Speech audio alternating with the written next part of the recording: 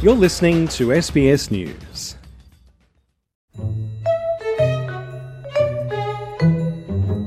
Herberton is a small town in the Queensland Tablelands region, 100 kilometers south of Cairns. And this is where, in 1873, an acrobat from Tokyo started a family. This is the story of Sakuragawa Rikinosuke, who seems to be the first documented Japanese migrant to Australia. Gavin Rikinosuke lives on Queensland's Sunshine Coast, and he grew up thinking his family name was from Poland. Until one day, he learned he actually owes it to a Japanese man. I recall people would say to me, Rikinosuke, where does that come from? And people would say, oh, that's Polish. And I would sort of always say, oh, no, I think it's Russian. I had no idea that I had Japanese heritage. And I think that's pretty much a bit of a common theme throughout the entire Rikinosuke family. We saw on previous episodes that most early migrants to Australia had their names mangled by clerks who wrote down their names as they heard it, often very differently from how it would actually be written, and especially when it used a different alphabet than the Latin one used in English. When a man called Rikinosuke arrived in Melbourne from Japan in 1873, he became an extreme example. On Australian papers, Rikinosuke became Rikinosuke. The rumour is that he was picked up by a gentleman that was on the dock somewhere in Australia, and when they were transcribing the names on the register, the manifest or whatever it is, when they came into Australia, they couldn't spell or understand the pronunciation of the names.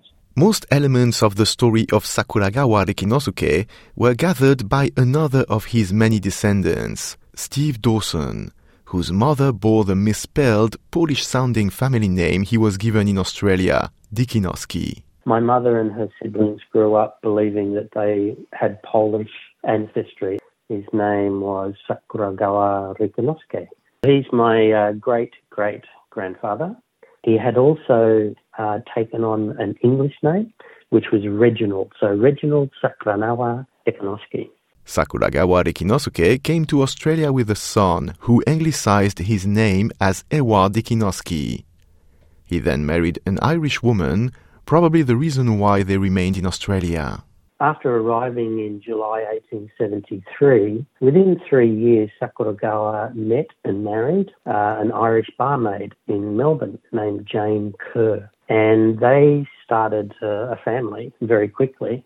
So within 9 years, they had 4 children, and Sakuragawa had decided to settle in Queensland. Steve Dawson says it may have been his second family, and that his first son Ewa may have been adopted in Japan prior to his departure as well. I do know that he was married. He had a wife in Japan before he came out to Australia, but I understand that she died. He arrived with a 7-year-old boy who was his son, but we're not sure whether there was a biological connection there or he was adopted. He shares another fascinating fact about Sakuragawa and his son Ewa.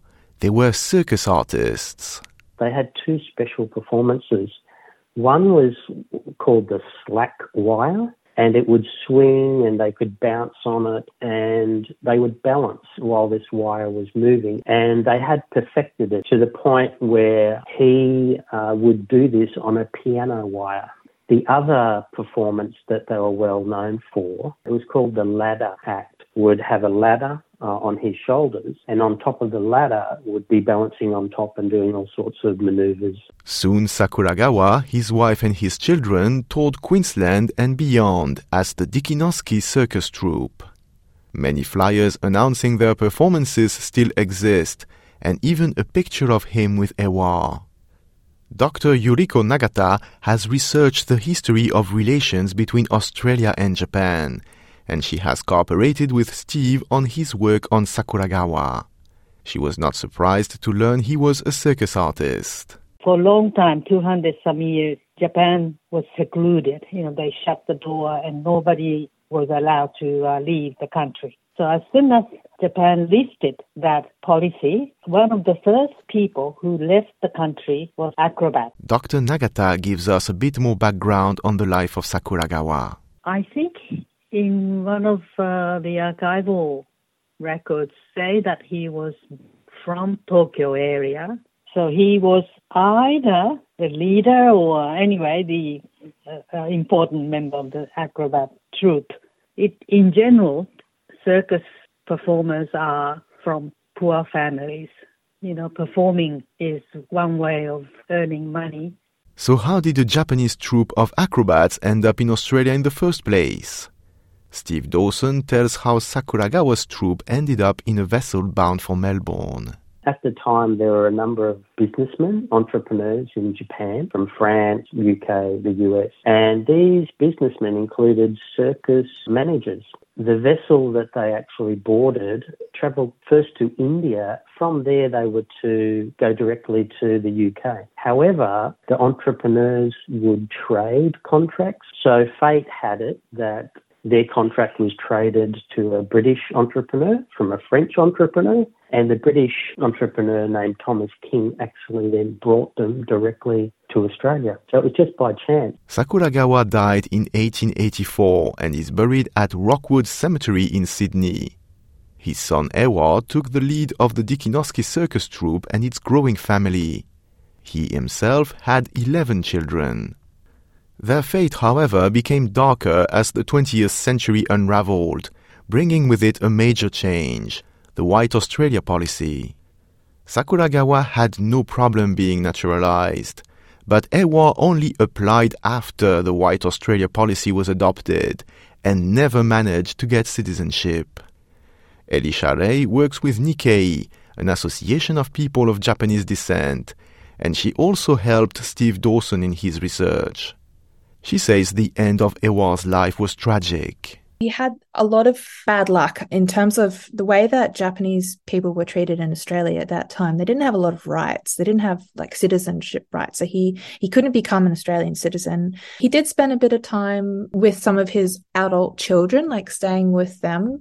He was apparently on, I think it's Dunwich Island in Moreton Bay, which was a mental asylum that he passed away there, and he was penniless and he was stateless, and he was buried in the Toowong Cemetery.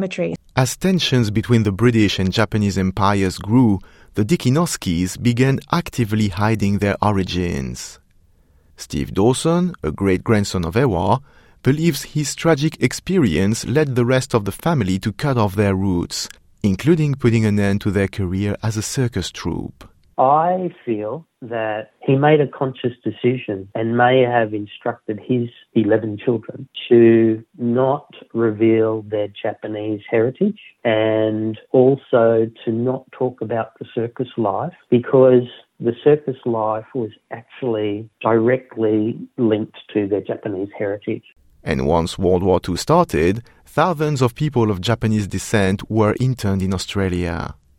The Rikinoskes escaped this fate only because their mixed ancestry hid their Asian features, and their strangely spelled name did not seem Japanese.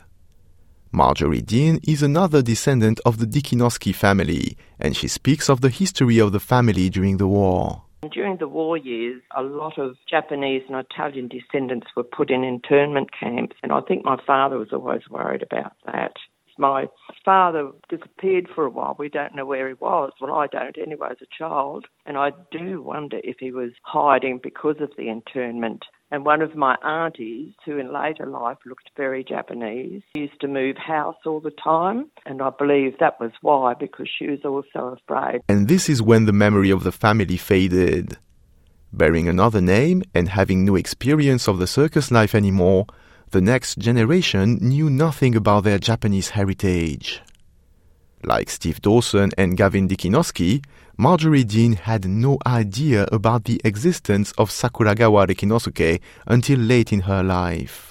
My mother, father and brother had all passed away, and I was in Brisbane at my brother's funeral, and a cousin, I met up with her and she told me all about this history. Well, I was quite excited, but I was also very angry that my parents never told me anything. I feel quite proud that he was, I think he was the first Japanese person to be made an Australian citizen, and I think that's really something to be proud of in our ancestry.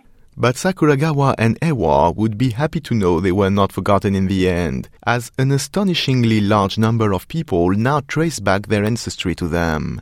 And they are all enchanted at the discovery, eager to research their life and to carry their legacy.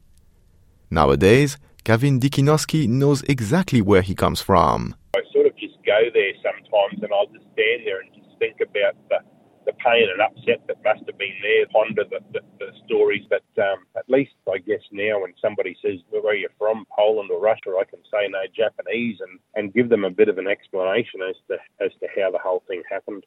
In contrast with the dark days of the White Australia policy that almost erased their memory, Sakuragawa and his family are now an entire part of the life of a large Australian family. I am Julien Heuillet from SBS, bringing this podcast series to you.